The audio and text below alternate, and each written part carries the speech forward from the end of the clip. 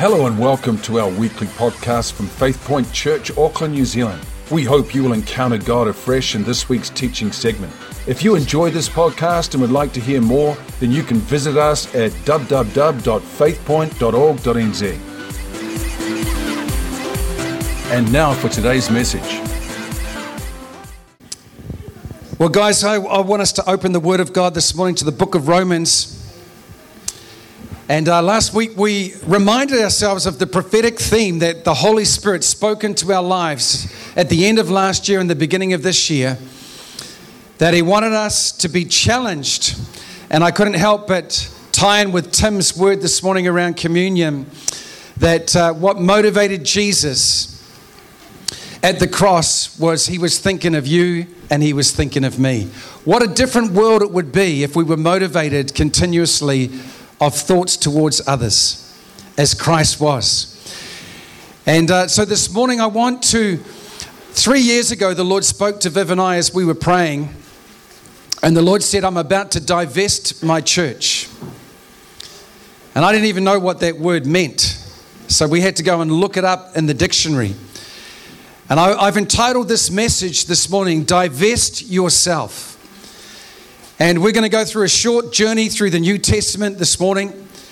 And we're going to see what God is saying to us in regard to this prophetic word. Because whenever God says He's going to do something, He doesn't just say it one Sunday and then He stops when you get home. Amen. It continues and it carries on as long as God wants it to carry on today. So we're reading from Romans 5:18. Therefore, as through one man's offense. Who was that? Adam. Judgment came to all men, resulting in condemnation. So through one man's offense, the human race went into a fallen state and inherited the fallen nature of one man. And judgment came to the whole world. However, even so, through one man's righteous act, hallelujah, the free gift came to all men. Oh, don't you love it? Resulting in justification of life. One man's sin, guilt entered the human race. Through one man's righteous act, justification and the free gift of righteousness came to the whole human race. Jesus Christ tipped the human race up on its head, reversed the whole process of what happened in Adam, and literally, through that one act of Calvary, completely turned the world upside down. Verse 19. For as by one man's disobedience many were made sinners, so also by one man's obedience many will be made righteous. Hallelujah. You know, it was only a few years ago that many of you were still dwelling in Adam's nature. You were still pursuing the things that Adam called you to do. You were still wallowing in your own mire, your own muck, and your own degenerate, fallen, sinful human nature.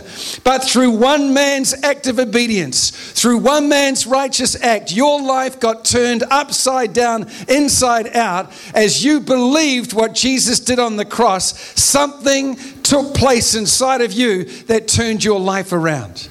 If any man be in Christ, he is a new creation. Old things have passed away. Behold, all things have become new.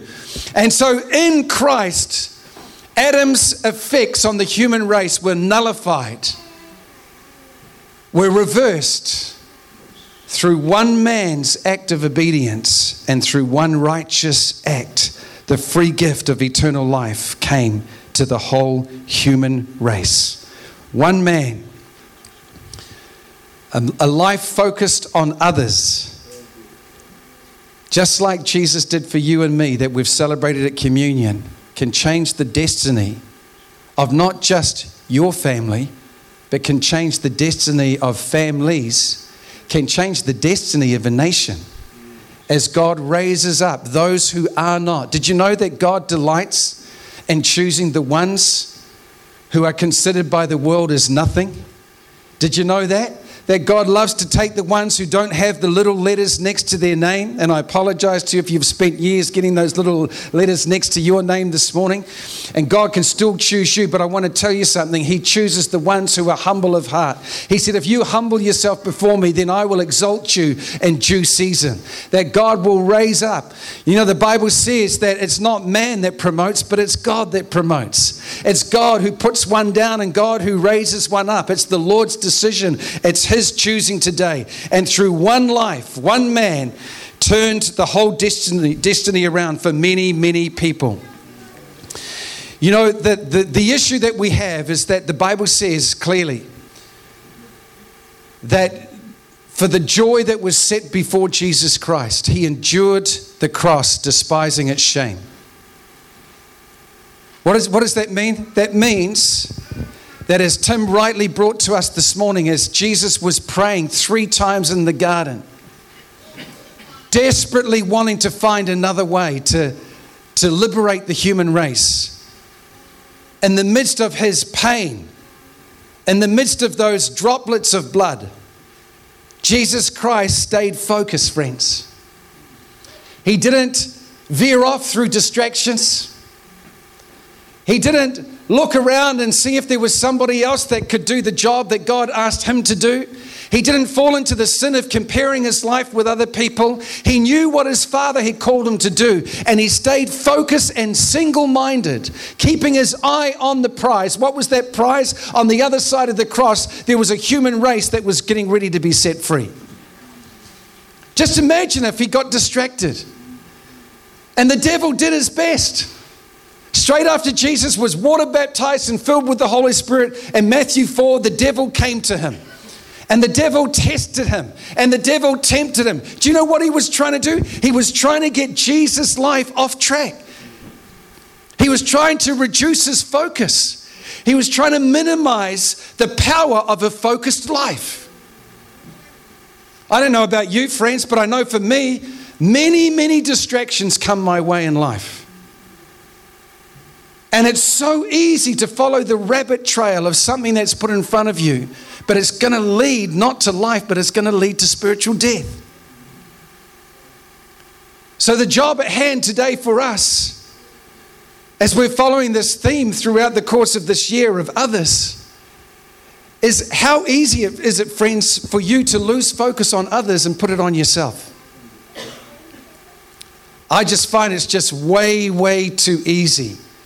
And sometimes, as the Holy Spirit said to Tim this morning, sometimes God's got to slap you around a little bit in order to wake you up to what His plans and purposes are for your life. Otherwise, you and I are going to get distracted. You know, nobody else can walk your walk for you. Nobody else can live your life for you. You are unique. You're unique in your exterior appearance. You're unique in your interior appearance. But your uniqueness is unique in the calling that you've received from God. God has called you to walk a walk that He hasn't called. Do you remember when Simon Peter was getting distracted as Jesus was placing attention on the disciple whom He loved, the Apostle John? And Jesus and Peter started getting envious and jealous. Distraction, envy, jealousy, distraction. And he comes up to Jesus and says, "What about me?" I don't know if that's how he said it, but that's what the scripture says. He says, "What about me, Jesus?" And this is what Jesus said to him. "Peter, you worry about your own life. Don't worry about John. John's got his own life to live. It's you live the calling and the life that I've called you to live." Isn't it so easy when we watch others? And sometimes we wish that was our life. And we start fantasizing about living somebody else's life. Friends, you're never going to fulfill the call of God if you're fantasizing about living someone else's life. God's called you to a rich inheritance and a life that only you can live on the calling of God this morning. He didn't lose his eye off the prize.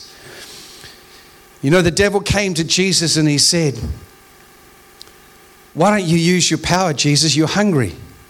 Why don't you use your power to turn those stones? You've been without food for 40 days. What was Jesus doing? He was fasting at the beginning of his ministry. And I want to tell you, friends, when you do a fast that God's called you to do, can I just say this?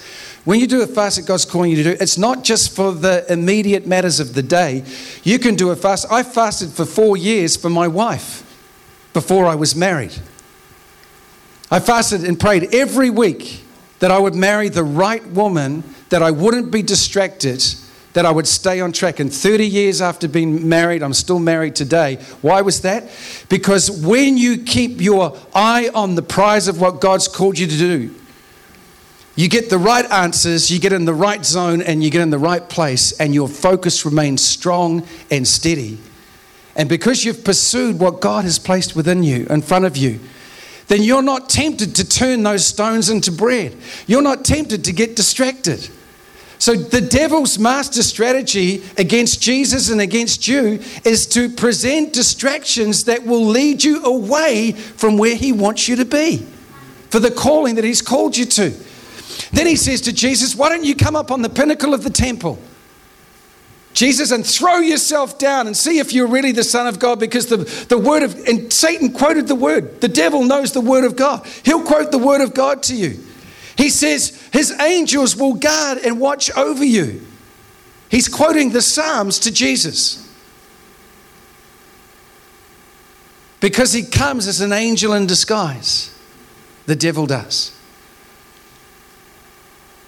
And he says, use your power for the wrong reasons. A corruption of power for the wrong reason. Demonstrate the power of God so the world will see who you really are. Jesus replied every single time the devil came to him, it is written, Satan. And he continued to refute every distraction, every bifocus of trying to minimize the calling of Jesus Christ to fulfill that plan that the Father had for him. And Jesus reduced it. Even in his darkest moments, John 12:27, reading from the Amplified this morning, now my soul is troubled and deeply distressed. What shall I say? Father, save me from this hour of trial and agony. But it is for this very purpose that I have come to this hour, this time, and this place. It is for this purpose. Can I ask you a question today? Do you know your purpose? Are you living in your purpose today? Do you have heavenly goals that you're pursuing in your life? That you've got on your radar, that you're focused at, that you're pursuing today? Jesus knew, but it is for this very purpose that I have come to this hour, to this time, and this place. It's interesting, Isaiah the prophet prophesied 800 years before Jesus died on the cross for us, in great detail in Isaiah 50. But listen to this. Verse 6, my back is given to those who struck me, and my cheeks to those who plucked out the beard. This is a detailed description 800 years before the event took place. I did not hide my face from shame and spitting. Why not? Because he never committed no wrong. He had nothing to be ashamed about. He could hold his head up high even on that cross because he had walked directly into the Father's plan. He never lost his focus. Verse 7, for the Lord God will help me. He'll help you this morning. Therefore, I will not be disgraced. Therefore, listen to this. I have set my face like a flint. What does that mean? That meant Jesus already made his mind up. Right from a very young boy, that he was not going to swerve away from the call of God. He was not going to be distracted, but he was going to stay on track. Flint is a very hard stone.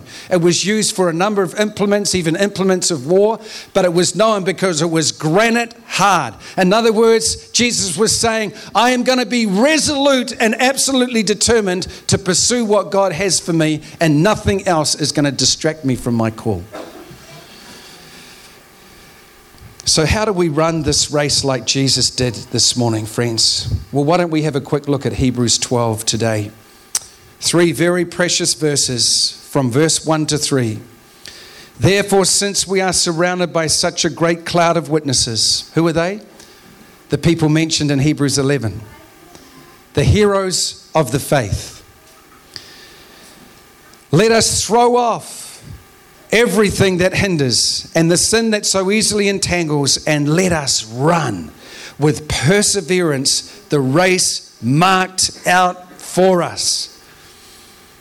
Let us fix our eyes on Jesus, the author and the perfecter of our faith, who for the joy set before him endured the cross, scorning its shame, and he sat down at the right hand of the throne of God.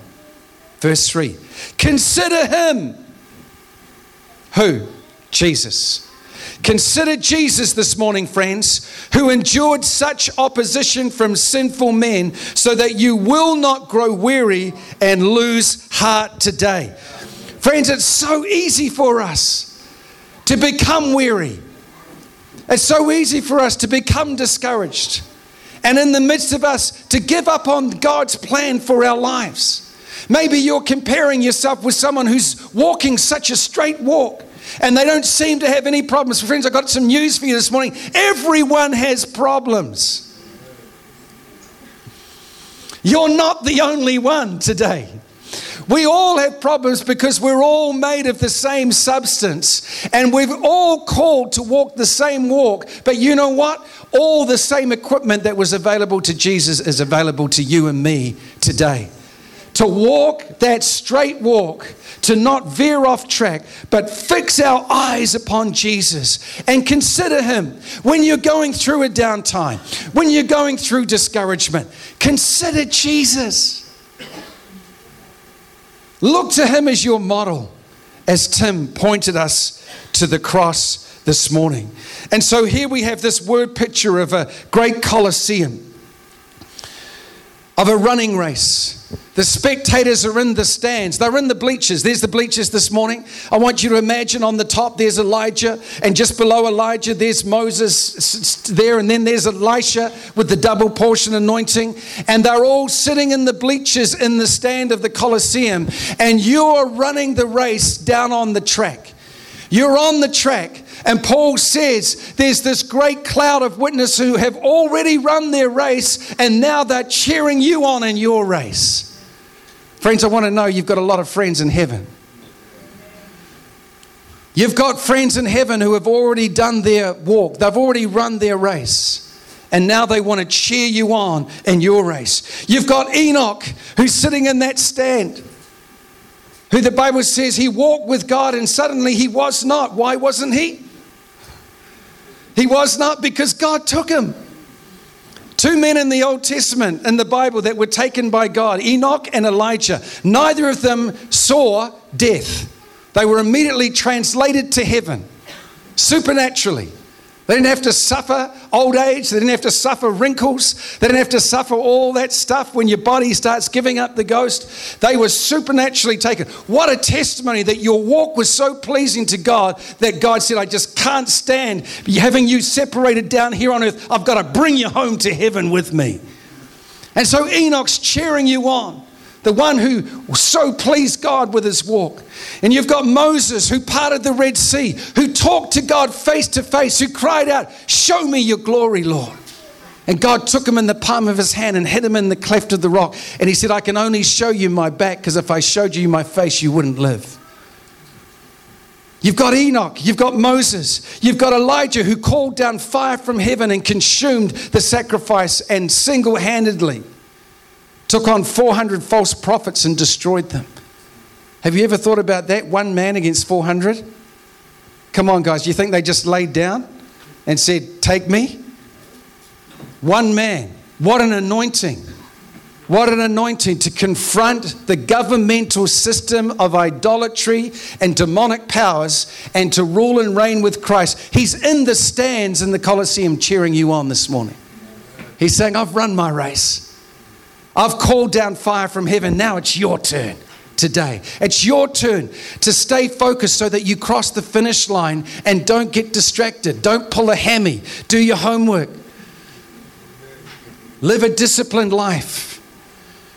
So consider Jesus. Fix our eyes upon him today. You know, the writer in Hebrews says, lest you grow weary. I know what it's like to grow weary.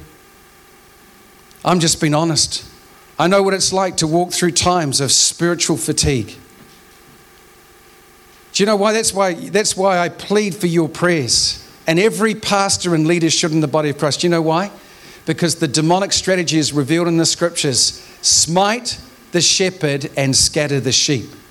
What does that equal in spiritual formula? Let me tell you what it equals.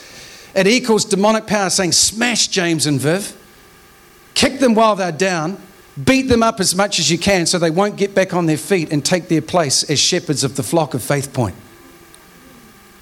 And so what does that mean? That means sometimes when I get up in the morning, I could bow to that spirit of depression. I could bow to those oppressing forces that are trying to pin me down in my bed and stop me from getting up to pray and read my word. But I've got to get up. I've got to rise up in the power of the Holy Spirit and take my place in the army of God, because that's what God has called me to do.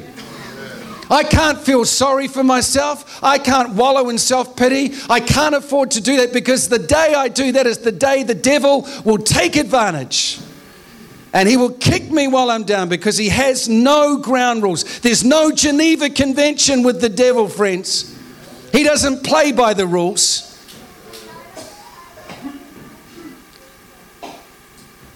Daniel 7:25 gives us the demonic strategy very clear. This is what it says in the King James Bible.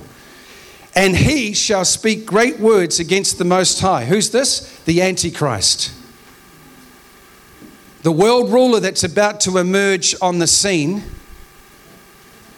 that I just can't help but feel is drawing so much closer with everything that's going on right now in the world. But let's not get distracted. Let's stay on task this morning. But he says, he shall speak great words against the Most High. And here's a strategy. Look at this. And shall wear out the saints.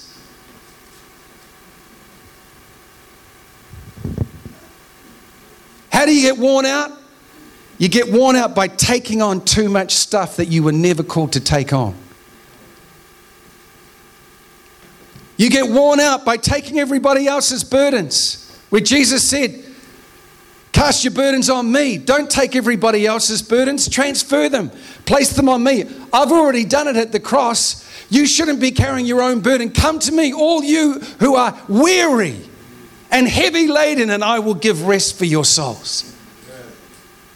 Friends, don't fall into the trap. The trap of the devil of being worn out to the point. You know what happens when you're worn out? I always said to Viv, when we were getting through World War I, first year, World War II, second year, World War III, and we were about to go into nuclear holocaust mode in our marriage. Those early years were some of the toughest years that I've had, learning to balance on the edge of the bed for half the night, neither of us sleeping, because we knew the scripture principle. Don't let the sun go down on your anger.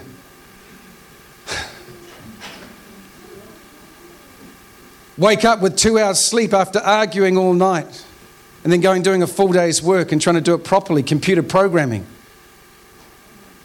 And with a couple of hours sleep. And then 3 little kids. Raising them all while Viv's up leading the worship. I'm looking after my 3 little kids around my feet here on, and then we swap places as she comes off the stage and I get up to preach. We did that for years. And the one thing that I had to continuously watch out for was the demonic strategy of taking on too much and getting worn out by the devil. Because you know what happens when you get worn out? Your defenses are lowered and things get past your shield.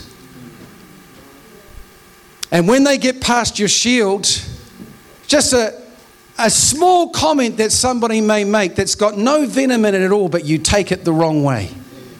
He's getting at me. Why did she say that, do you think? And we start second guessing all of our conversations. And then darts of unforgiveness start sticking into our spirit. Why? Because you're tired, because you're weary. And so I said to Viv, I saw the pattern. And I said to Viv, if we've got something to resolve and I'm feeling really tired, I can't go there, because if I go there when I'm feeling really tired, it's all going to go pear-shaped. Why don't we resume court? Let's resume court tomorrow, honey.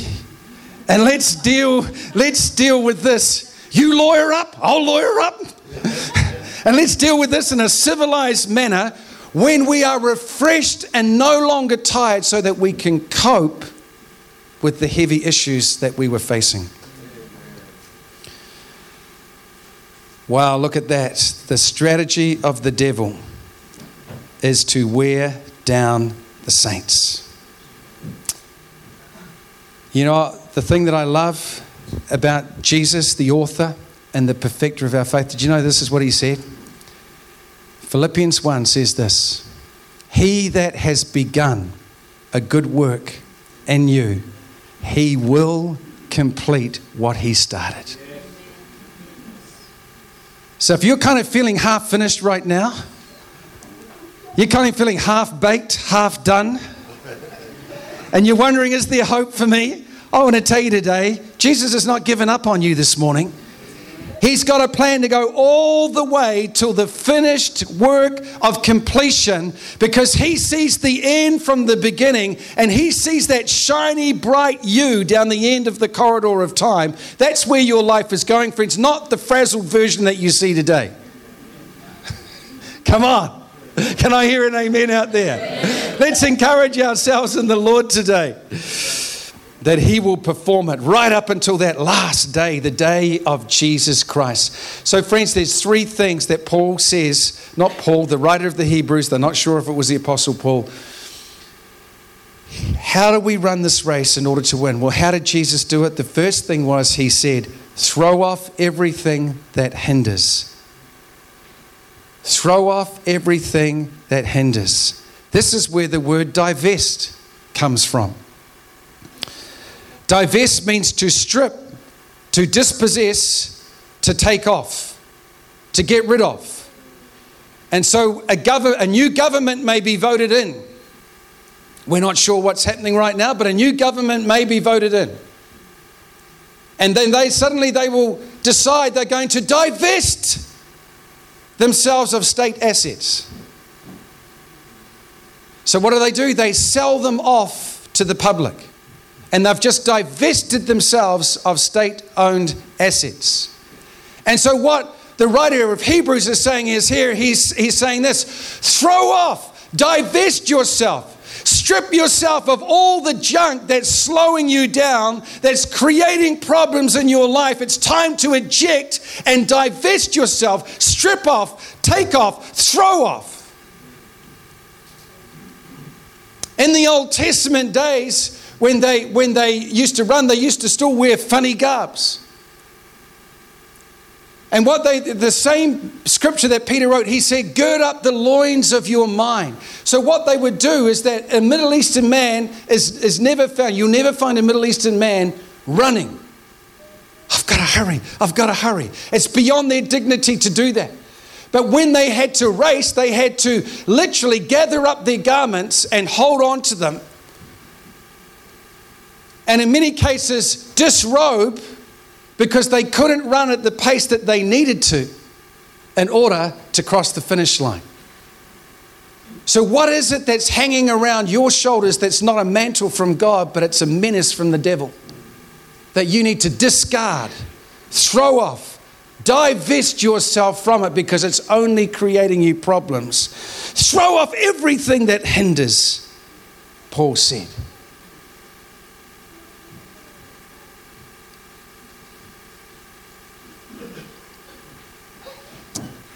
could be a friendship. It may be an unholy association that's developed in your life.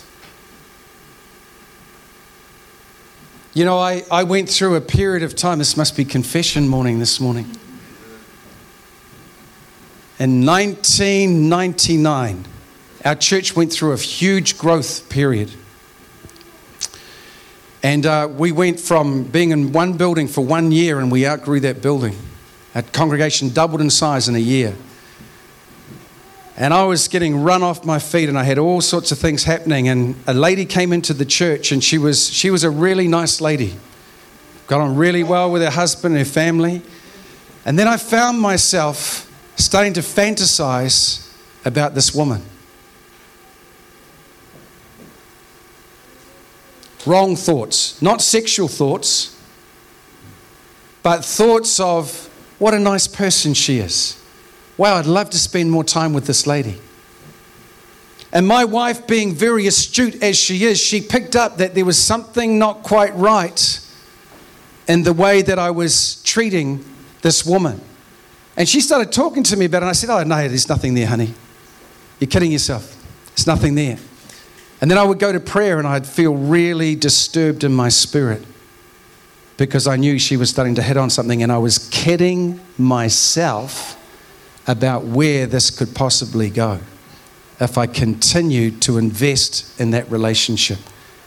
And so by the grace of God, I was able to preempt the devil's strategy to take my focus off shepherding a growing church and getting involved in a wrong manner, a wrong association, an emotional affair with somebody, and cut it off.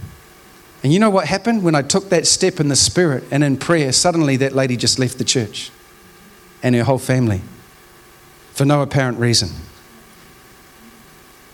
Wow, isn't that amazing? Because sometimes the devil will send a plant.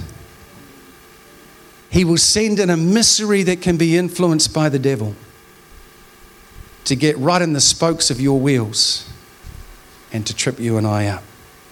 So I had to take spiritual authority and throw off that which was hindering my walk with God. Because you see, I knew it was becoming something when I would go to pray, and suddenly her face would come into my mind as I was praying. And when that started happening, I knew the devil was getting his hooks into my life. I hope that helps you this morning, church. Secondly, he says, throw off the sin that so easily entangles. Isn't that an apt description of what sin does? It entangles us. It gets around our legs and our feet until we get tripped up in our lives. You know, there's an amazing plant. Can I have the picture of this plant? It's called a sundew plant. Isn't it tantalizingly, look, what an amazing, it looks like little droplets of dew on the end of each one of those feelers. So when a fly flies over that plant, it looks deliciously yummy. And so it swoops down, but what it doesn't realize is that those little globules on the end of each one of those stems is actually a very sticky substance. And so the fly will land on it. It looks so good. It tastes so good. But when he goes to fly away, suddenly he's stuck and he can't move. So you know what he does? He gorges on as much as he can because he can't move and he can't go anywhere.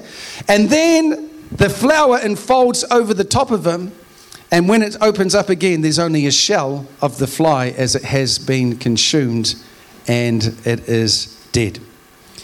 I thought, what a great apt description of sin that looks so tantalizingly good, but it entangles us and it trips us up. Maybe it's in the sexual arena for some men, and maybe some women too. And maybe your Achilles heel, but that's not the same for all men. Another, it may be regularly getting victory over the whole area of envy and jealousy within your heart. It's a deadly nectar that can poison our soul. Maybe it's the temptation to share those little, we call them white lies, Those little white lies, but a lie is a lie no matter which way we dress it up within our lives. And we start kidding ourselves and living a life that lacks integrity because we're telling little porkies. So what is it today is the sin that so easily entangles you and me? What do we need to divest ourselves from this morning, friends? Is it criticism, laziness, hatred, lust? Is it unthankfulness? Is it pride? Whatever it is, friends, we need to throw off the sin that so easily entangles us, and we need to get honest with God. Lastly, this morning, he says this: run with perseverance. Other translations translate that word perseverance as endurance. You don't start a marathon the same way you start the 100-meter sprint. If you do, you'll never cross the finish line of the marathon. So it's one thing to start the Christian race, and after being a pastor for 30 years, friends, I want to say this. I've seen many skid off the starting blocks with a hiss and a roar. I've seen them give testimony to the Lord of what he's done within their life. And 3-4 years down the track, they're not even walking with the Lord anymore. They're enemies of the cross of Christ with many tears. What happened? They never ran with endurance or perseverance. And when they came up against difficulties, we loved that honeymoon. I had a honeymoon of about 12 months as a new Christian. It was like every day color was exploding into my vision. Every day I had incredible feelings, emotional highs. Every day it was an amazing time. It was no problem for me to get up at 5 a.m. every morning and spend an hour and a half with the Lord before I went off to work. It wasn't a burden, it was a joy. It was a pleasure. And then the hard times hit. Then the tough times hit. Somebody in your family gets cancer. Somebody dies that nobody even predicted.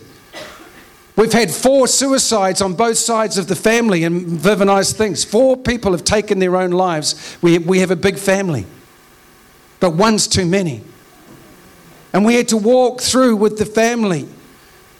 Yea, though I walk through the valley of the shadow of death, yet I will fear no evil. We had to come to that place where we wouldn't fear evil. When everything was going pear-shaped in families around about us, we continued with our eyes fixed on Jesus because of the grace of God that we all have access to do. You see, friends, you can't run my race and I can't run your race today. You've got your own race to run and I've got my race to run. But one thing we can both do, we can finish well and we can cross the finish line with our eyes still fixed on Jesus. Don't lose sight of Jesus. There may be other stuff that comes around your life, but if you will hold on to Jesus, if you will never let Jesus go in your life, you can guarantee that you're going to cross the finish line and you can do it with great joy. What motivated Jesus to cross the finish line? For the joy that was set before him. In other words, his prize wasn't just getting through the cross. His prize was knowing that the work of the cross was going to free a whole human race from the slavery of sin and give people the opportunity to meet Daddy, Abba Father, and start a relationship with him. Without Jesus doing that, there is no walk with God. There is no relationship. Paul said it like this as he came to the end of his race.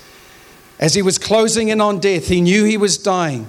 He was having health problems. The great apostle Paul, who literally lived his life for others. His whole life from the day he got converted to the day he went to be with the Lord was all about focusing on other people and giving himself and his life as Jesus gave himself.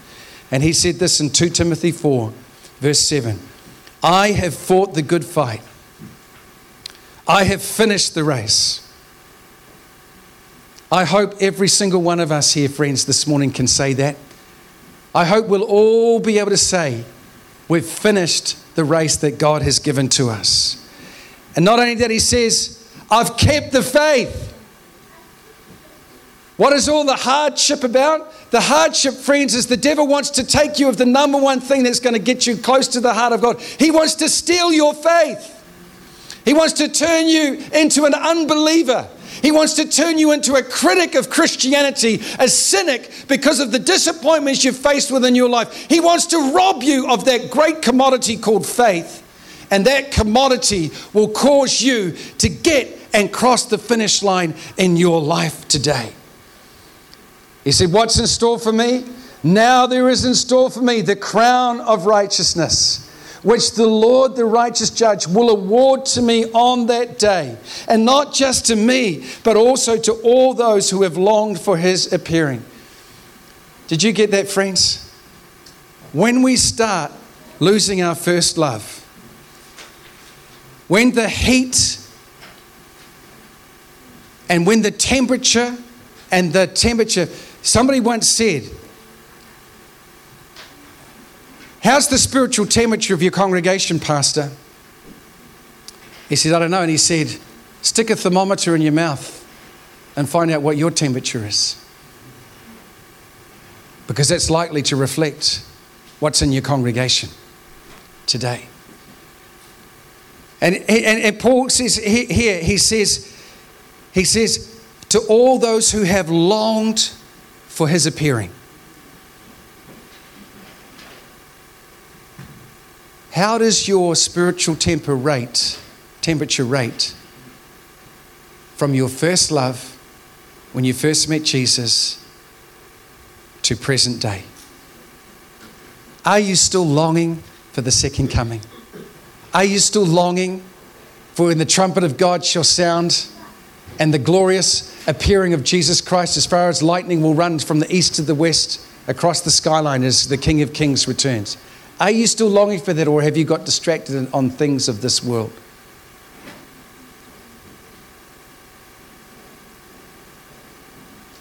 For the joy that was set before him, through one man's righteous act, the free gift of eternal life came to all men through one man's obedience. It was all about others. Jesus did it for you and me. The joy that was set before him. Who are you doing it for today? What's your motivating force in your life this morning? Have you lost sight of it? Because let me tell you this. Your first love can leak. You might be walking around and you've got a big leak.